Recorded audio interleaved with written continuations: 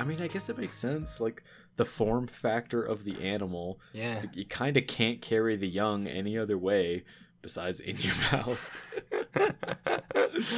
Welcome to that Speaks Gaming. It's perfect. Yeah, pretty good. I'm your elder gamer, Jonathan. Oh, man. You know the best part?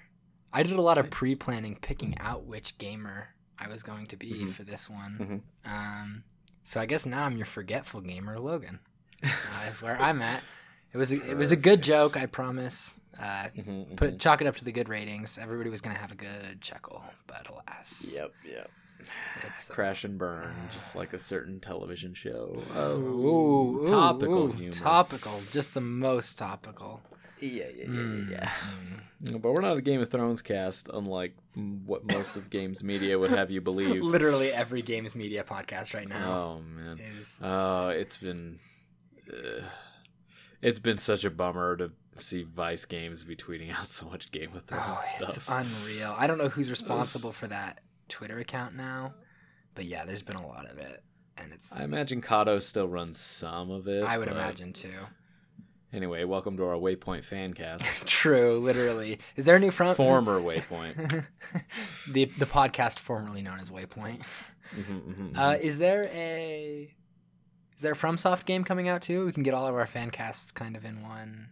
Actually, yeah. I mean, we're not a news show. Wait, really?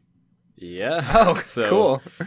So big rumors stirring this week that were pretty well substantiated that none other than George Railroad Martin is working with FromSoft to make an open world Viking game that is supposed to be unveiled at E3. Heck yeah, I'll play that.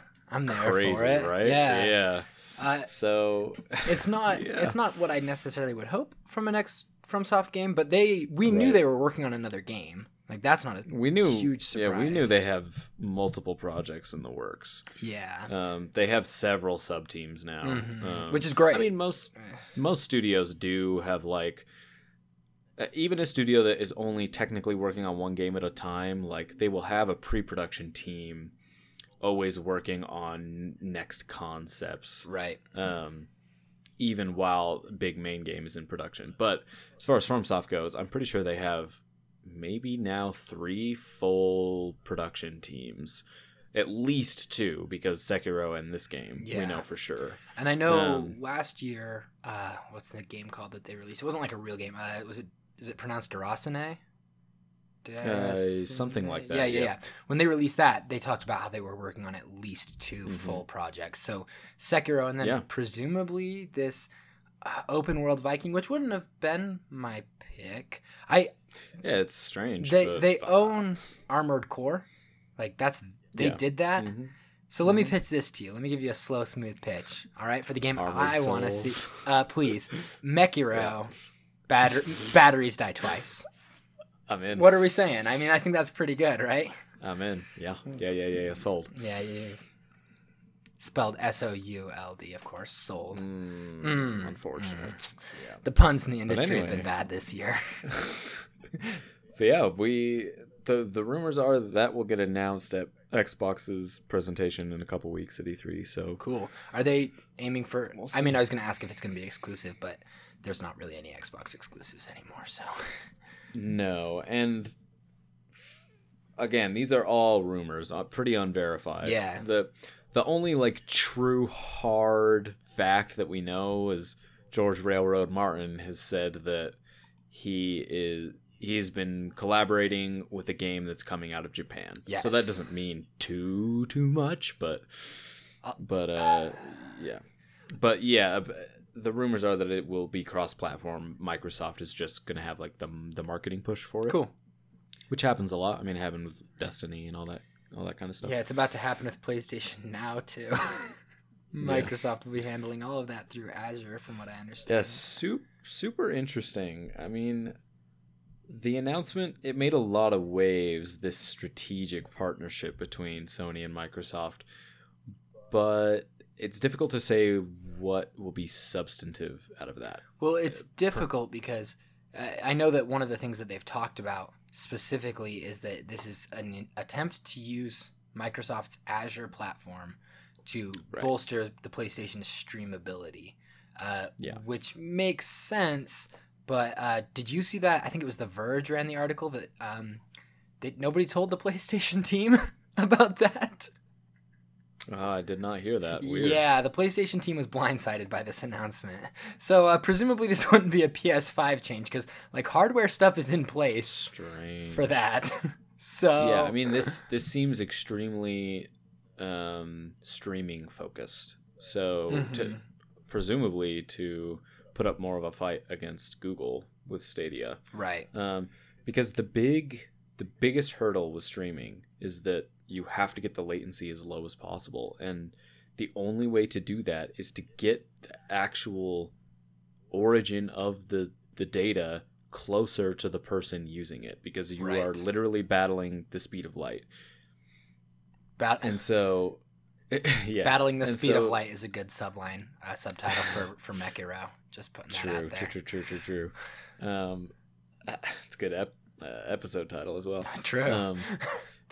And so Sony with PlayStation Now, the service up to now has been fine, but they certainly don't have the number of data centers that a Google or a Microsoft has. Correct.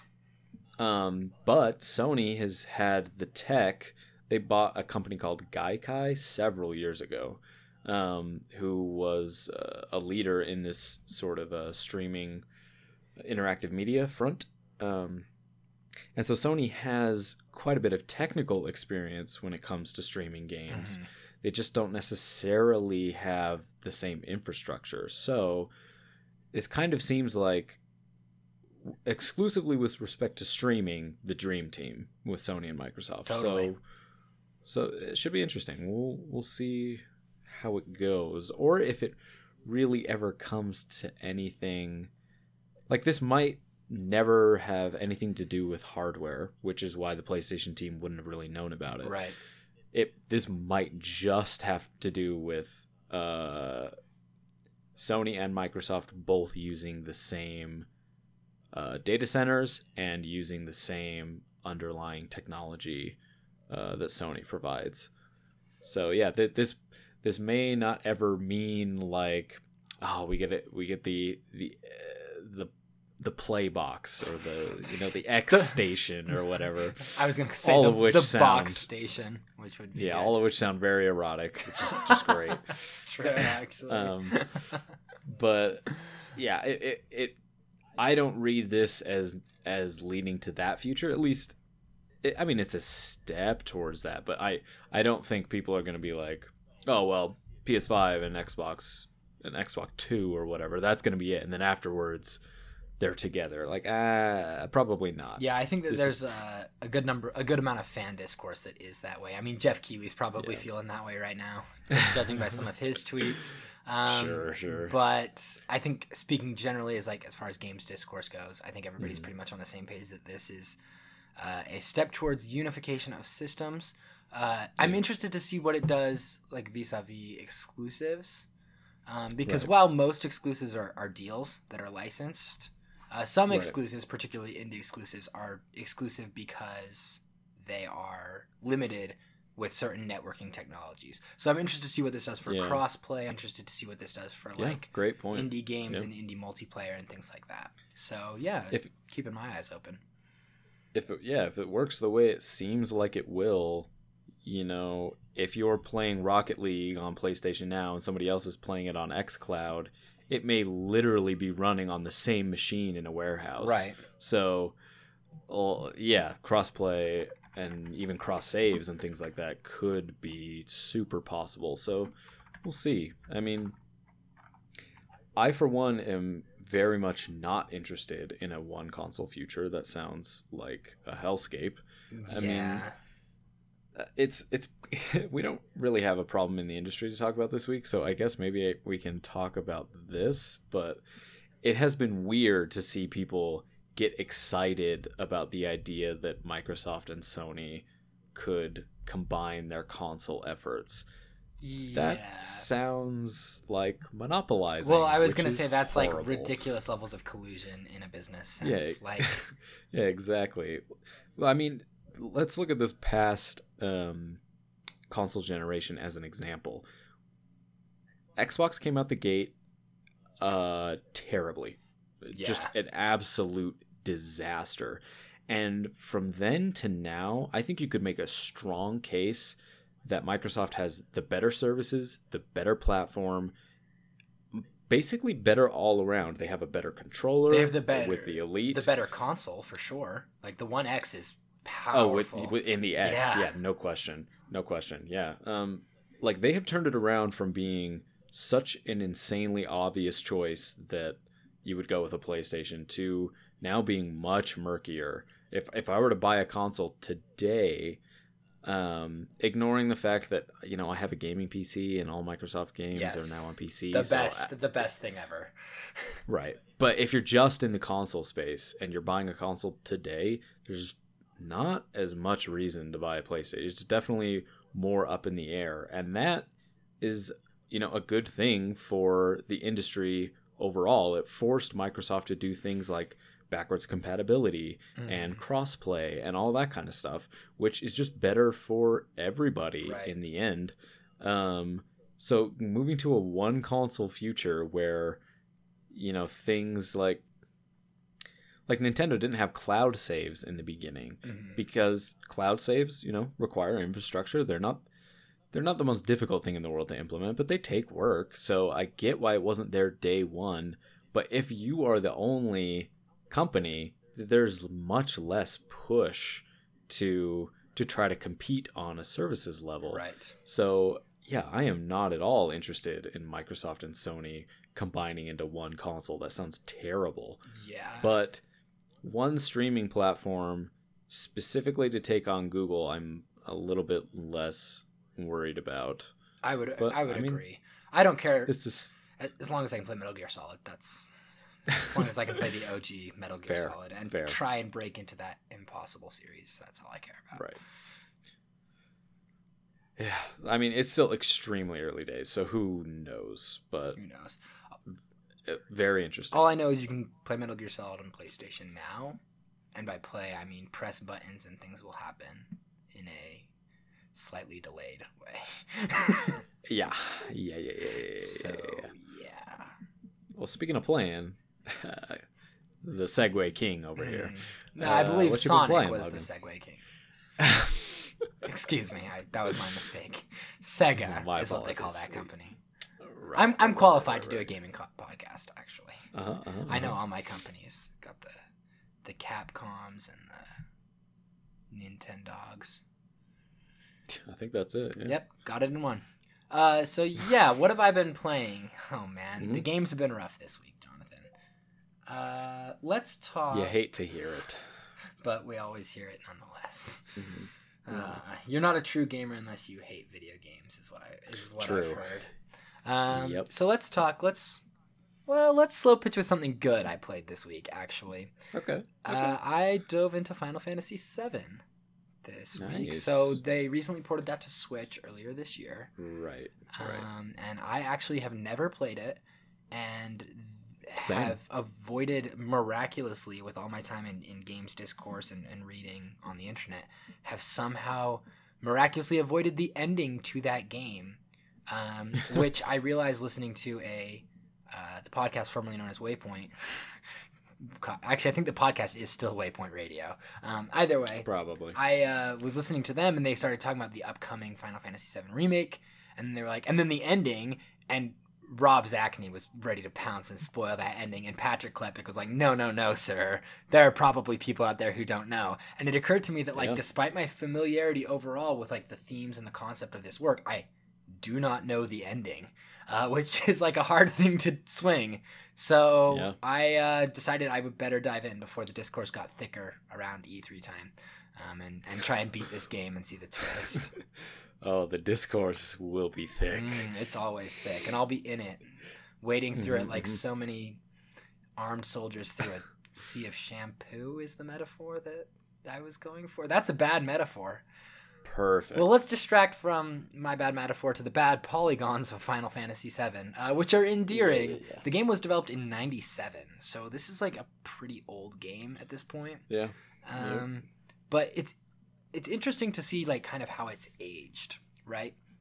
Like you look at it and like a lot of the themes that are discussed in Final Fantasy VII. I don't know how familiar you are with it, John. Not much, honestly. I would say I'm somewhat familiar with overarching themes of like environmentalism and anti corporatism and things like that. But yeah, as far as like characters, plot, basically nothing. Yeah, so those themes are driven a lot harder than I thought they would be.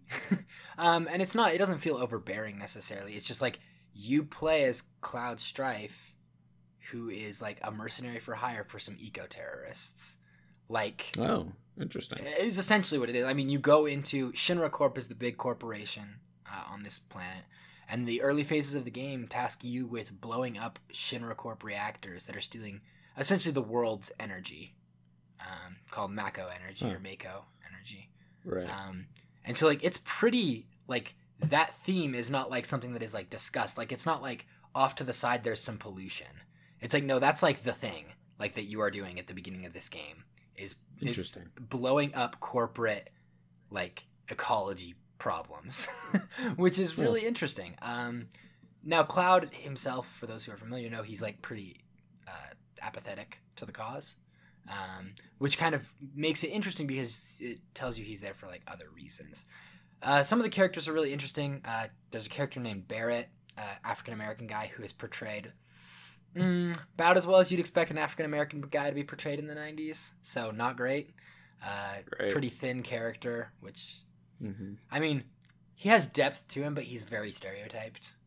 And that's... Gotcha. So, yeah, it's unfortunate. I'm interested to see how they handle that in the remake, is what I'll say. Or redo, or re-expansion, or whatever it is that they're... Reimagining. Yeah, exactly. That's the word. Whatever it is they're cooking up over at Square. So yeah, I'm pretty early. I mean, that is a long game. Final Fantasy VII, like most of the Final Fantasies, is I'm sure I'll land somewhere in the 60 to 100 hour range with this one if I'm planning it right.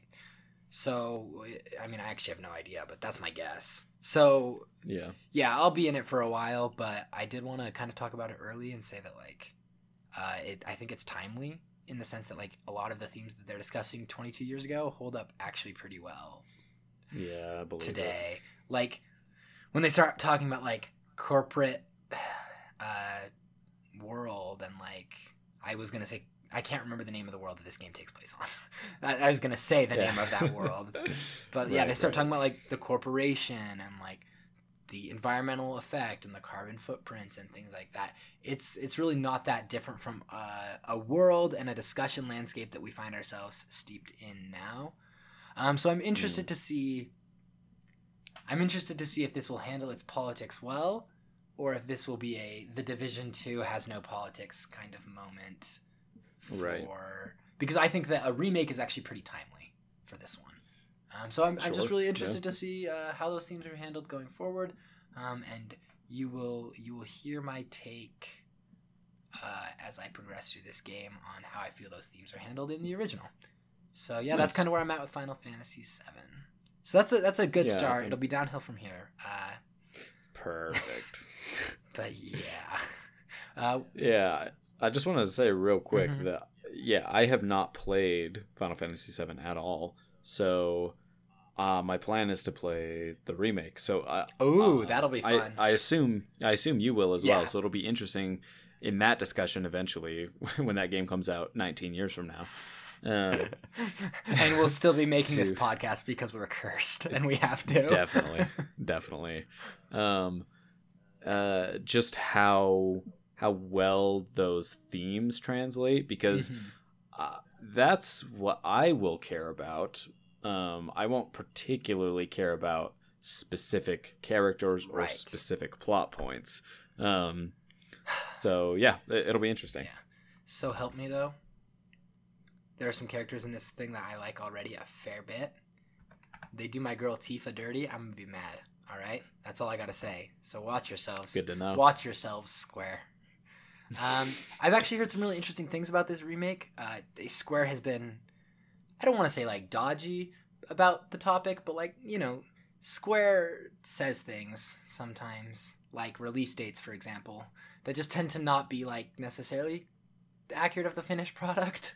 But from what I understand and from what I've read, indications seem to be that the remake or reimagining will be issued episodically. Have you heard that, Jonathan? Yeah, so that was the original plan back when this was announced, and when it was announced as being developed by CyberConnect. Oh, that's right. The game is no longer being developed by CyberConnect, not for the last few years.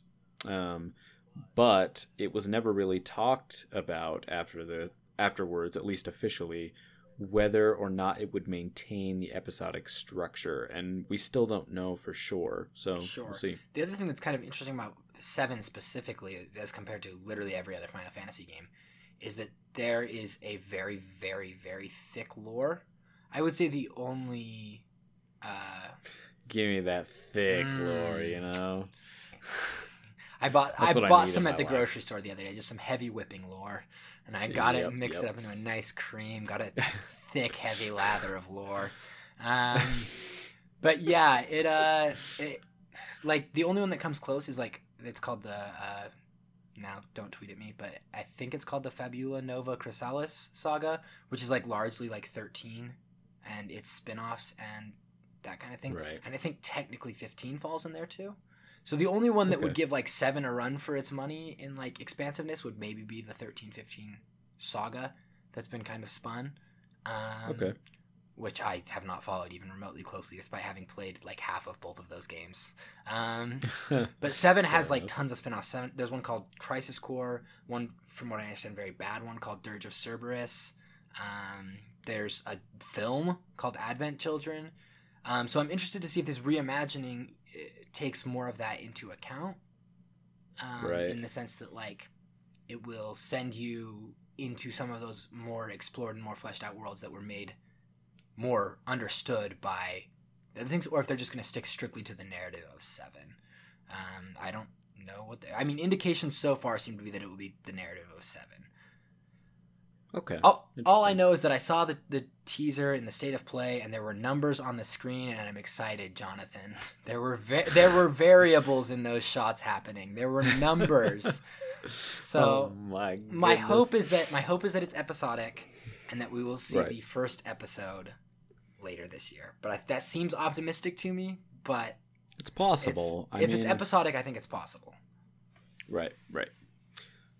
We'll see. Yeah, Final Fantasy 15 took about 30 years to come out. So. And you may not know this, the plot to that game hasn't resolved yet. So that's like a really cool, fun thing that they did. Yeah. I'm not sure what that means. So so there is like a main story arc, but like there is a lot of DLC for that game that weaves like... Oh, right. And all the DLC got canceled. Yeah, and there is like a plot ending. Huh. So yeah, Final Fantasy 15 is just broken. Is essentially weird. Which is a shame because it plays more like a character action game than other Final Fantasy games, which is... Right, it's not turn-based at all. Which is enjoyable. I mean, I don't actually particularly like the combat in that game very much, but it's more enjoyable than... Like, especially if turn-based isn't your thing, right? It's more enjoyable than just trying to sit there. I will say this about 7 on the Switch. It does have a triple speed, like, simulator. So that turn-based element, which is normally very slow and a little arduous, is a lot faster now, which is great. Because that's nice. Yeah. A big element of 7's combat is waiting for, like, gauges to charge up so you can attack again. Mm-hmm. Yeah. It is much nicer. It's nice to be able to slow it down to a regular speed so you have time to think if you need it. But, like, for sure, when you're just attacking basic mobs, it's nice to be able to speed that up to triple speed. Yeah, for sure. Especially with a game that I assume it's a JRPG. I assume it's going to require a fair amount of grinding. So much grind. Yeah, you're not going to want to be doing that at base speed for very long. And the environments in that game are... I'll talk more about the environments and scene and, like, level design of that game. I'm sure it was cool in the 90s. From what I've seen so far, it's like it's pretty bad actually now. Like it doesn't hold up super well. So I'm interested to see with the remake we'll talk more about that as I get a little deeper in the game because I want to have more of a fully formed opinion. But I'm interested to see what they do there with the 7 remake as well, which is called Final Fantasy 7 Remake. Just wild. Wait, remake is in the title. Yeah. At least all marketing materials seem to suggest that's the case. So, yeah, very excited for that. Anyway, I think that's enough Final Fantasy 7 talk for now. I'll digress. What have you been playing, John? So I've been playing pretty equal parts of Apex and Far Cry 5. I know we've talked about Apex a fair bit, so I'll just briefly say that as I continue the trend of getting better at the game, like I won a few games this week, I'm just liking the game less still. Really? Which, yeah. It helps being better. Like, you don't get demoralized as often, making you want to play less, but I'm just not having very much fun. So say a little more about that. Is it like a boredom, or is it just like... No, it's a constant frustration, basically. So the squad that I'm typically playing with at work, we don't like to drop super hot, so we'll drop kind of medium hot. And drop it like it's medium hot was the greatest breakout single. Yeah. So yeah, we'll drop into kind of a medium spicy area, and we will, maybe half the time, maybe a little more, we'll win our first fight. We're feeling okay, and we'll head into a next fight, and maybe we'll win that, and then suddenly we're surrounded by 3 other teams because the game has a confluence of factors that bleed into this problem of if you shoot your gun, you will immediately be descended upon by the entire server to be destroyed. Interesting. And whoever shows up last to those cluster fights gets to just win basically automatically because they'll be full health. They'll have the better position, all that kind of stuff. So the game, and I think those factors are a map that's arguably too small. Sure. Movement speed that is very fast. Yes. And you can actually hear gunfights pretty far away. So because the zone, at least in the first half of each game, basically doesn't matter at all, you just are fighting or chasing gunshots and hoping that you are the last team to show up to a cluster fight. And that gets pretty not fun as time goes on. Sure. It gets quite frustrating. So, yeah, that's kind of where I'm at with Apex. We're getting better, winning more games, winning more fights, and having less fun, which losing is your soul. Unfortunate.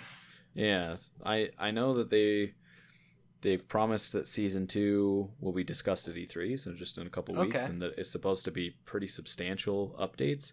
The one I am most interested in is map updates. Sure. They say that they're going to be making changes to the map. I don't know if that's going to be a Fortnite style, like making a lot of aesthetic and geometric changes, or if it's just like tweaks to loot. We don't really know. So I'm going to be interested to see. But between now and then, I'm not sure I'm going to be playing it very much anymore because it's just not having a great time. Yeah, I fell off it pretty hard because of similar reasons. I'm curious. Well, first of all, if they're going to change that map, give me Weezer in a volcano and I'll show up to Apex. I wouldn't do it for Fortnite, but I'll show up to Apex. Weezer's in a volcano. Freaking put them in there. See what happens. Do the Teal album promo. But no, I was going to ask. Obviously, neither of us are game designers, at least, not professionally. Sure. I think we've both dabbled at least a little bit. But what does this look like to you? I know you mentioned like the distance you can hear gunshots and like the movement speed and the size of the map. Is the solution here a bigger map? Is it slower movement speed? Is it quieter guns? What do you like? Is it a combination of all 3 of those? What do you think is is the fix here? I've thought about it a lot. And like I said, I've been going back and forth between Apex and Far Cry 5 in the last 2 weeks. Mm-hmm. And I noticed that every time I'm playing Far Cry 5, which is also a first-person game in which you are shooting guns, that I want to be doing the movement in Apex. I want to be hitting that left control and getting a quick slide. Oh, it's so clean. I want to be able to vault over things without it being like a specific prompt. Right. And Far Cry 5 is like halfway there. You can vault over things depending, but then like other things you just like a chain link fence that is an inch taller than you cannot scale under any means, which is very strange. It's like even though you're clambering up rock faces, no problem. It's like weird, the walking sim thing where it's like there's a bicycle here. Nope, can't go around it. Right, exactly. And in an open world game, that feels super strange. Sure. So yeah, I don't think the solution for Apex is to change the movement because it's honestly great. It feels so good. I mean, it feels really good. I have played a lot of Destiny 2, which is essentially like Apex. It has a lot of similar elements, but one of the notable differences is that you have a jetpack in Destiny. Yeah. And honestly, I think I would prefer like some of the wall running, and I mean it's not like Titanfall's wall running, but like some of the straight up wall running and vaulting that you get in Apex. I think I would prefer that to my Destiny jetpack because it feels really good. It does. It really does. Yeah, the movement in Apex feels excellent. So yeah, I think the solution is probably a bigger map and yeah, maybe quieter gunshots because it's really a miserable experience to have won your hot drop or to... This happened several times last night when we were playing. We would beat a team and then another team would descend and we would beat them, but by the time we finished that fight we were so haggard, had no ammo, and were trying to heal up, and then 2 more teams would descend upon us and destroy us. And it's like it almost doesn't even matter how good you are, like you're doomed. And that's very frustrating. Yeah, the only... So if you have a bigger map, like a lot of that's alleviated because they just won't get there. Yeah, exactly.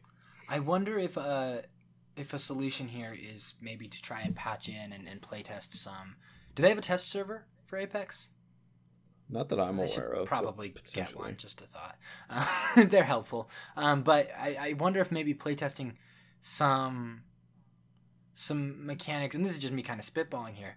Because you described that sequence of like, okay, you take out a squad and then the second squad shows up and you can beat them, but you're like wrecked after that.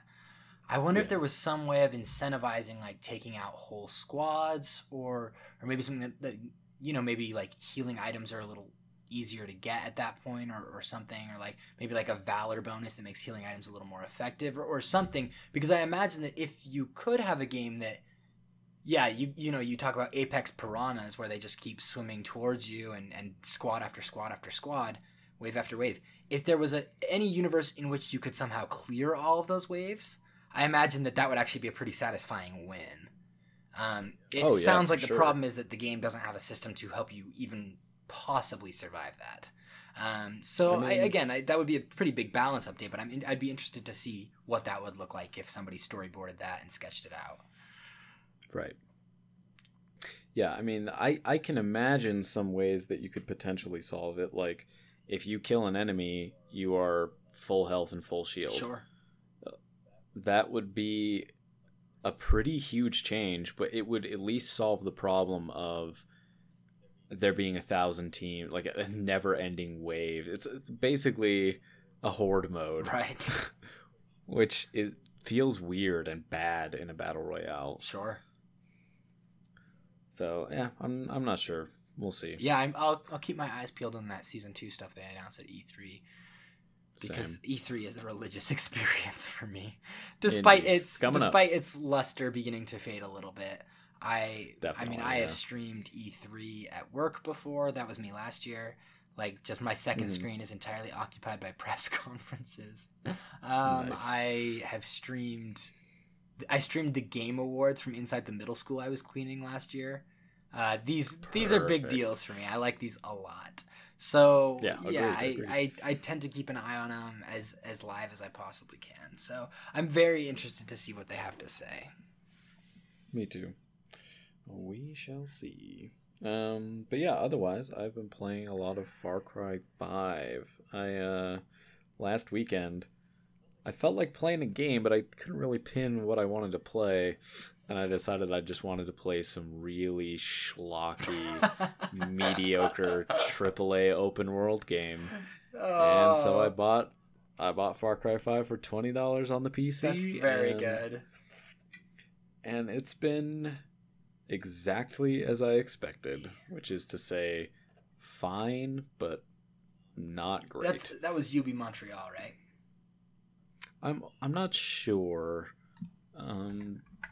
It could be. I mean, it's one of the Ubisoft studios. Giving it the old Google. Yeah.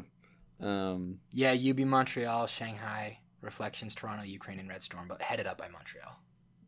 Okay, yeah, that makes sense. Yeah, as far as like the minute-to-minute gameplay, the game is way too frenetic. So the world is divided into 3 zones, and you liberate each zone one by one. Before you have liberated a zone, the game takes place in Montana, right? A fictional county. I believe it's a fictional county called Hope County. Yes. Yeah, the sort of understanding is that this is pretty rural, and it visually it is pretty rural, but if you're in an unliberated zone just walking down the street, there will be like dozens of patrol cars driving by you. There will be tons of resistance fighters. There's just people everywhere. There's something constantly happening, and in a way that feels not good. Like, you don't want to go too far the other way and have nothing going on, obviously, but I'm playing on hard, and sometimes I'd just be walking down the street and 3 or 4 random events would happen all simultaneously. So like an enemy plane would spot me from the air and start gunning me down, while a patrol car with a machine gun pulls up, while a prisoner van is driving by, while a resistance group descends. So just completely out of nowhere. So does the game benefit from that frenetic energy, or do you just get wiped? No. Maybe if you're playing on easy and you're just kind of cleaning up, but I can't imagine that it's fun because it's incoherent. Sure. Like, when you see these individual random events and mechanics happen, they are fine and they make sense. But when they are happening literally overlapping, it feels exhausting, and not in... I was going to say not in a good way. Not that exhausting's ever really in a good way, but... I mean, that depends on which game studio leads you talk to, because some say crunch is good, from what I understand. Oh, dear. Gotta go fast. Like,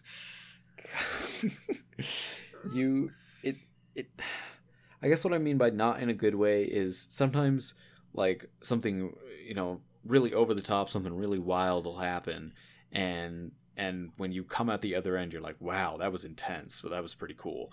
It does not feel like that. It just feels like an absolute mishmash of content types that don't mesh well together. Like, there are civilians all throughout the world, obviously, and they're always friendly to you unless you shoot at them.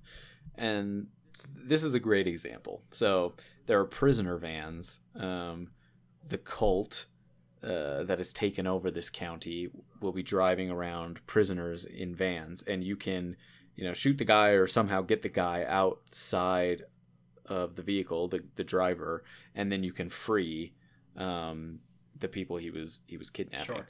But sometimes if you and by sometimes I mean like 99% of the time, if you shoot the driver and open the door, those guys will freak out because you shot near them. Even if you never hit them and were obviously rescuing them, the game just has no real concept and so they run away, and then they'll run away and get mauled by a bear that was hiding in the What? weeds next to a road. Like, oh, I forgot to mention the wildlife. Yeah, you did.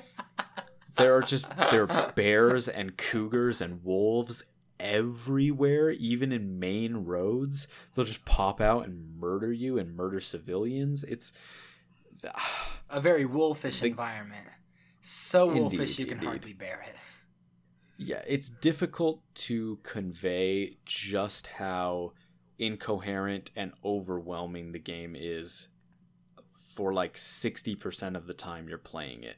Like, once you've cleared a zone, you get like 90% fewer of those random enemy encounters, and then the game feels like a normal open world game.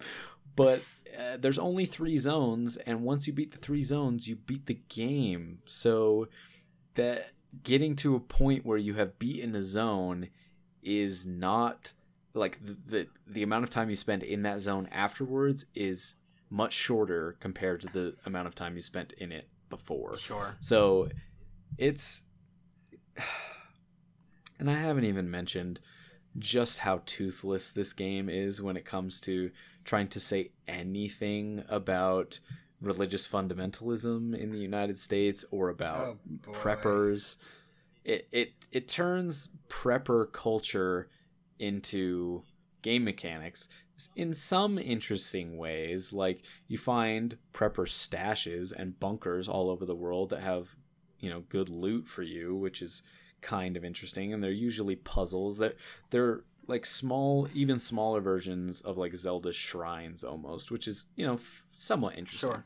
Sure. But like, literally you begin the game by getting saved by a good religious fundamentalist prepper, not one of those bad ones. Boy, it's the game takes, you know, very limp, weak jabs at like hippie liberals. It has no desire to call anyone specifically out. It just like glazes over like oh, you know, those other guys, we don't like them, whoever that might mean to you, dear player. Sure. It's very strange. But that's just in the gameplay. So that will be in NPC dialogue of people you're just running into in the world. That's in mission design and structure, like I said, with the prepper stashes. But that is not even remotely true in the cutscenes, which are all super intense, super over the top, trying to convince you that this cult is like unreal creepy and totally out of their minds. But the disconnect between that and how the game fundamentally conveys its messages and themes in its gameplay and in its minute-to-minute open world interactions are so unconnected that it just feels gross and bad. It's just ugh. I mean, I made a joke earlier about the Division 2's political themes and stances, but I mean, this is a Ubisoft thing, specifically to generalize here, to specifically take like bad politics, frankly. Right.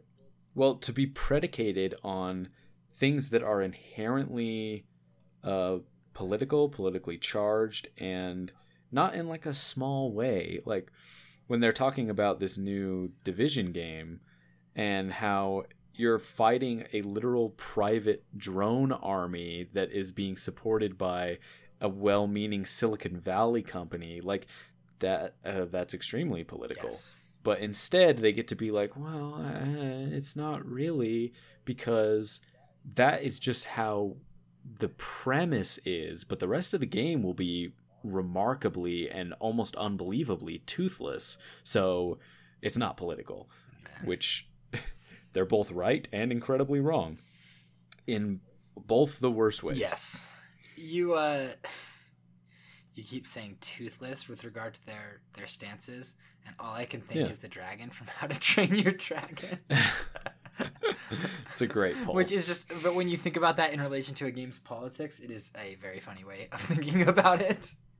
Indeed. Yeah, that's unfortunate though. Right. But as far as like a junk food kind of open world Sure. AAA game, it's fun. Like, Cool. yeah, that's fine.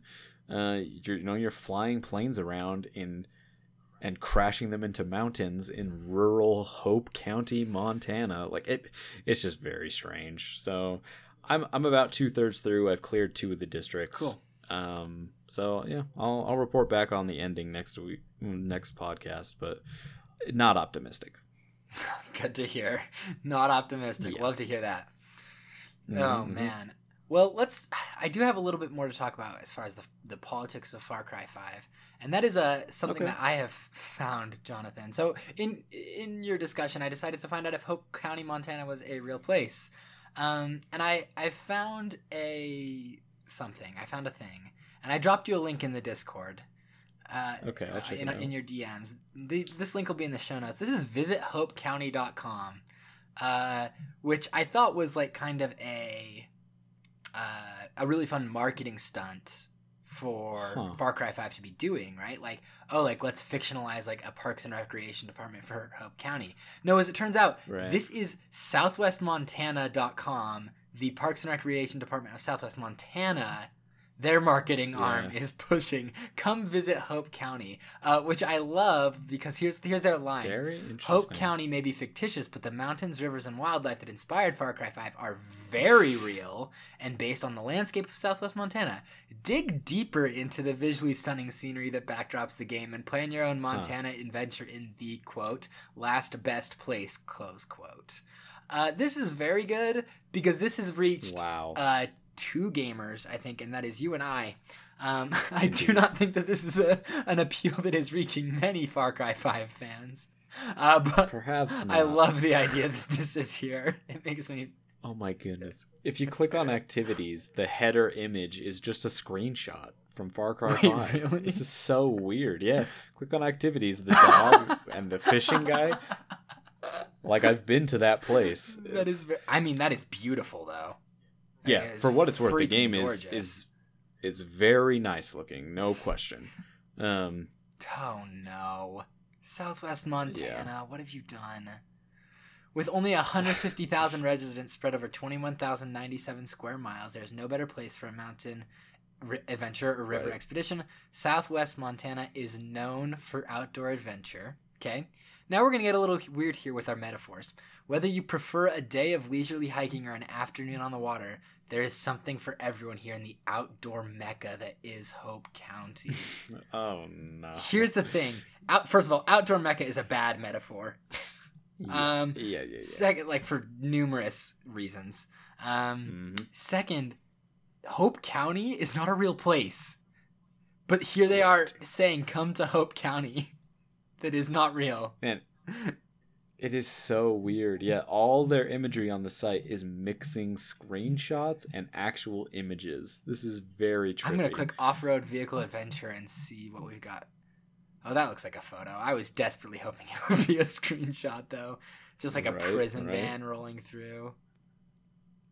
So interesting. Yeah, but anyway, the game is beautiful for what it's worth. And apparently Hope County, Montana is the real place that actually exists. I believe Come it. Visit it.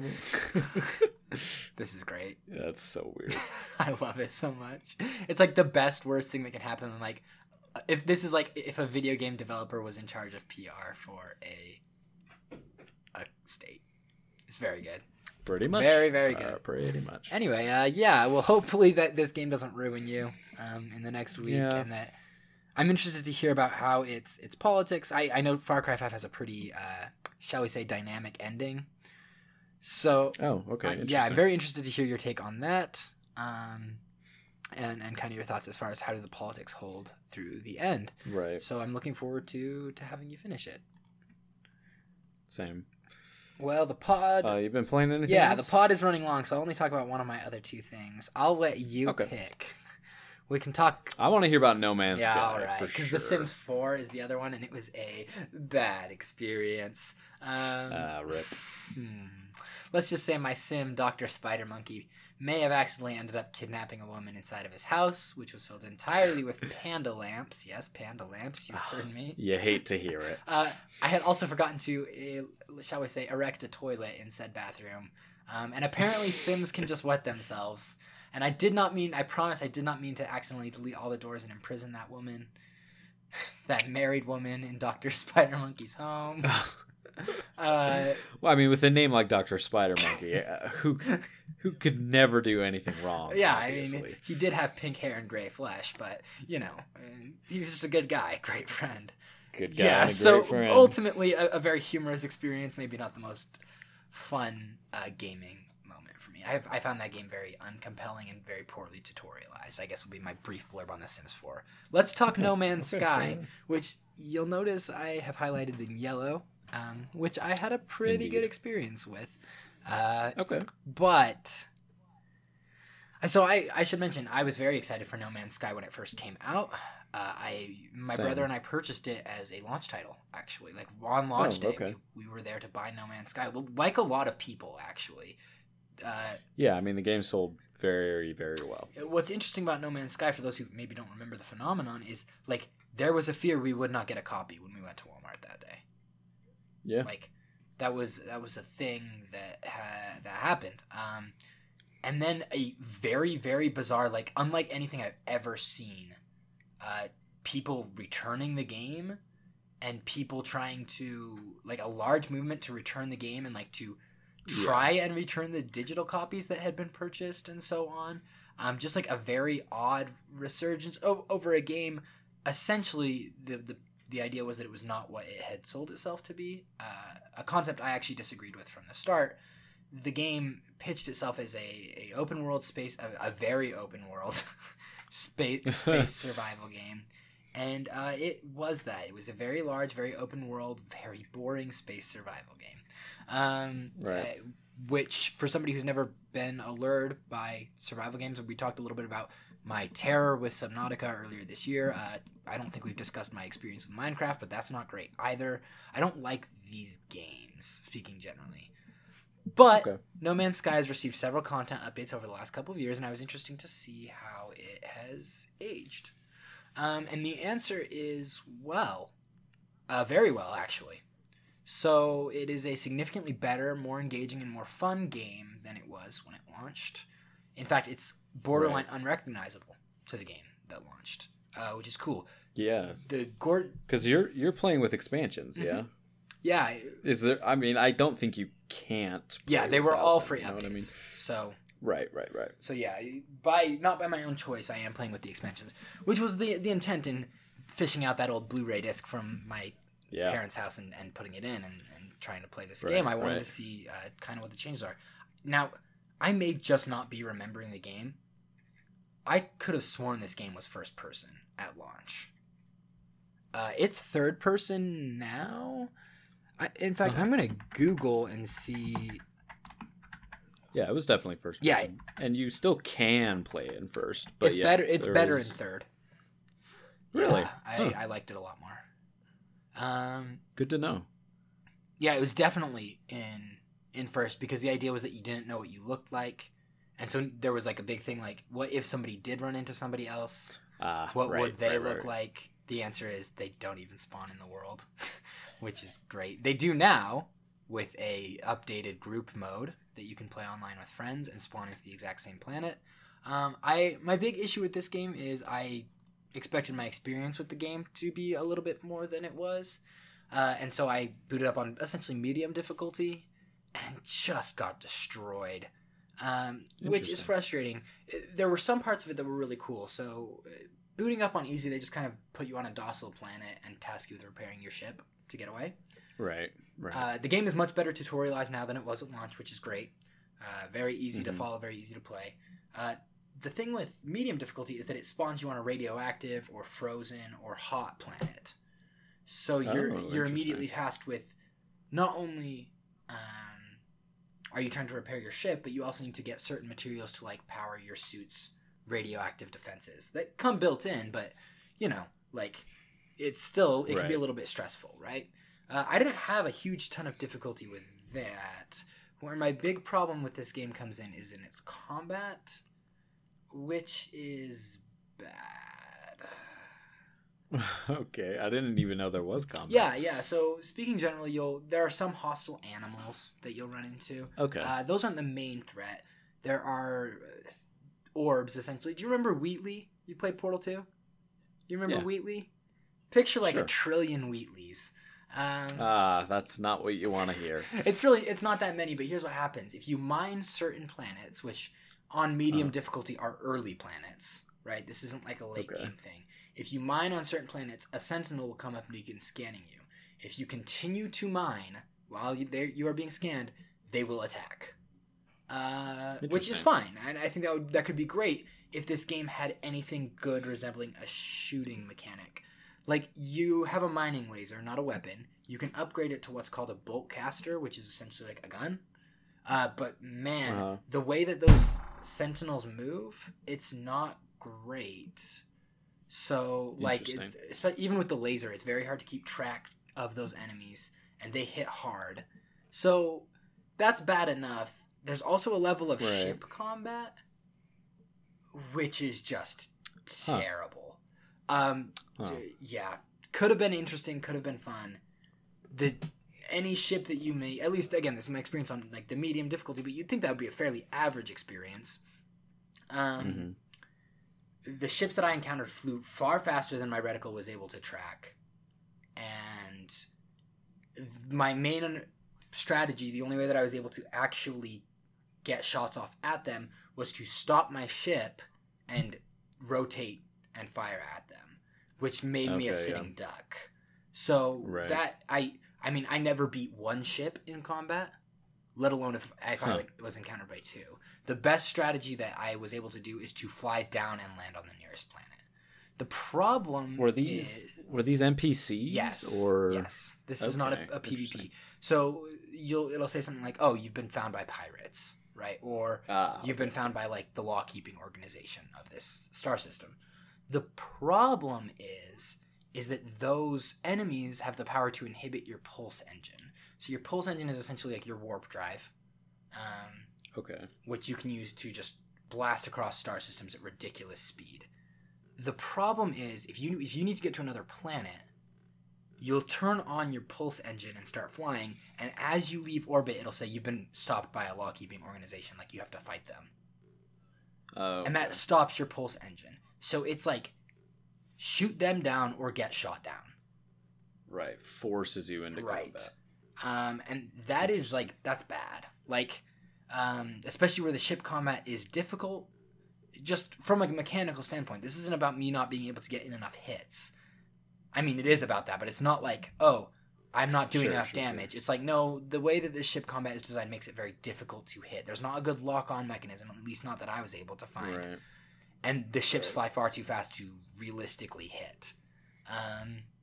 So yeah, that my experience with No Man's Sky started out as this really fun, like, oh, I'm going to explore radioactive planets and do my best to survive. The only time I've ever felt compelled in any meaningful way by a survival game was playing this game, which was really cool.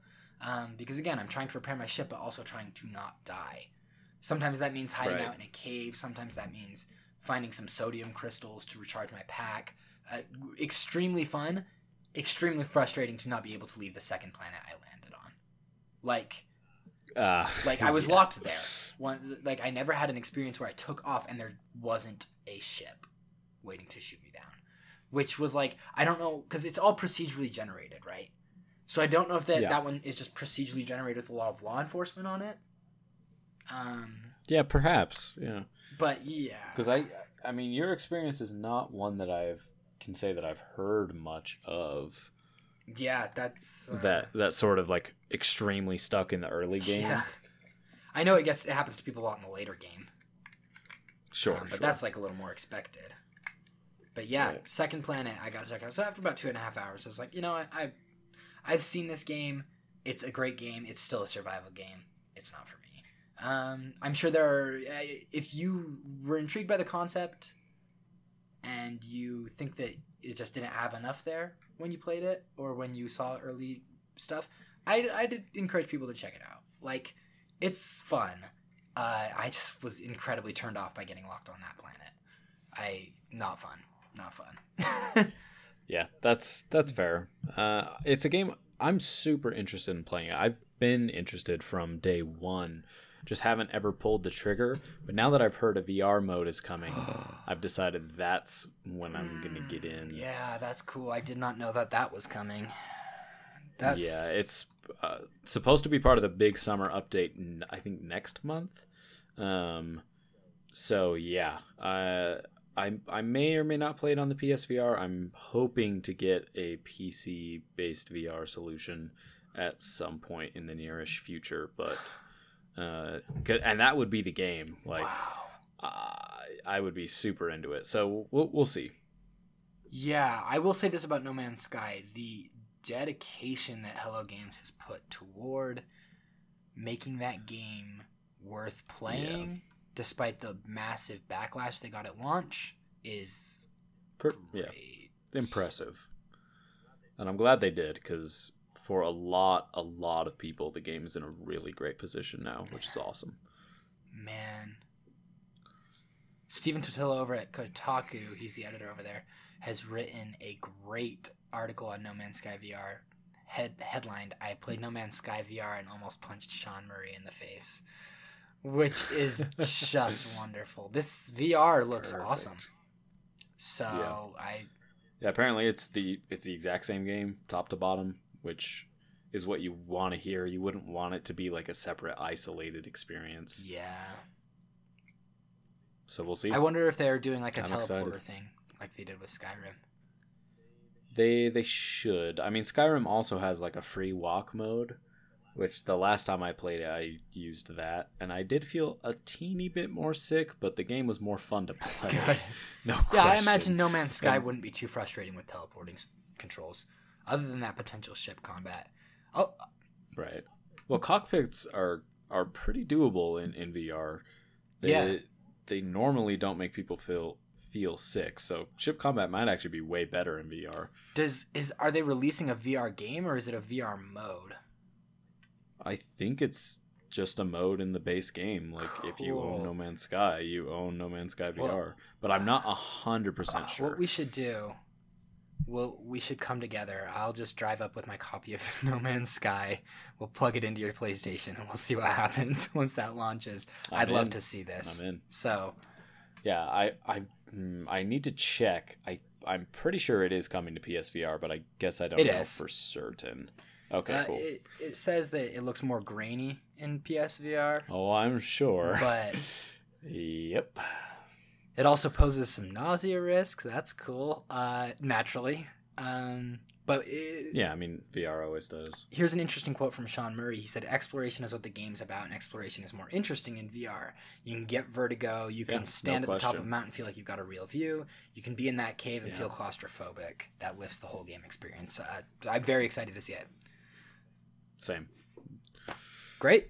Man, I think that's going to do it for us, right? That's an episode, yeah. Man, I'm curious. What do you have on tap? You're going to play some more Far Cry. Anything else on your radar right now? I've been eyeing Dead Cells for months. Sure. Really been wanting to dig into it. That will probably be my next game. Cool. I'm going to be playing a game called Observation. I've heard of this. Seems the pretty follow-up cool. to Stories Untold, where it's essentially a space sim where it's like, the AI is on the ship and it's interacting with the AI to survive, kind of like a HAL 9000 from Space Odyssey, that kind of situation. Just the AI is good, and you play the AI, which is a little bit different of a take on that. Sure. I've heard. So I picked it up on the Epic Games Store, which right now is offering a $10 off sale on literally anything you can buy. Paid for by Epic. Nice. So this game is brand new, and I was able to get it for like $12, which is great. That's awesome. But so that's why I picked it up. We'll see. I've heard that it doesn't. It could be more interesting with some of its themes, like. It doesn't really explore the possibility of you being a bad AI at all or anything like that. I also just got Stories Untold for free, so if I like what I see in Observation, maybe I will play that as well. So yeah, that's kind of what I'm looking at right now. Nice. So yeah, lots of good games. The games are good right now. They are. Like there hasn't bad. There haven't been too many like big heavy hitters, new releases in the last month or two. But I've been catching up on some games that I either wanted to play or were interested in playing. We can say with Far Cry 5. So yeah, it's been a good time. Nice.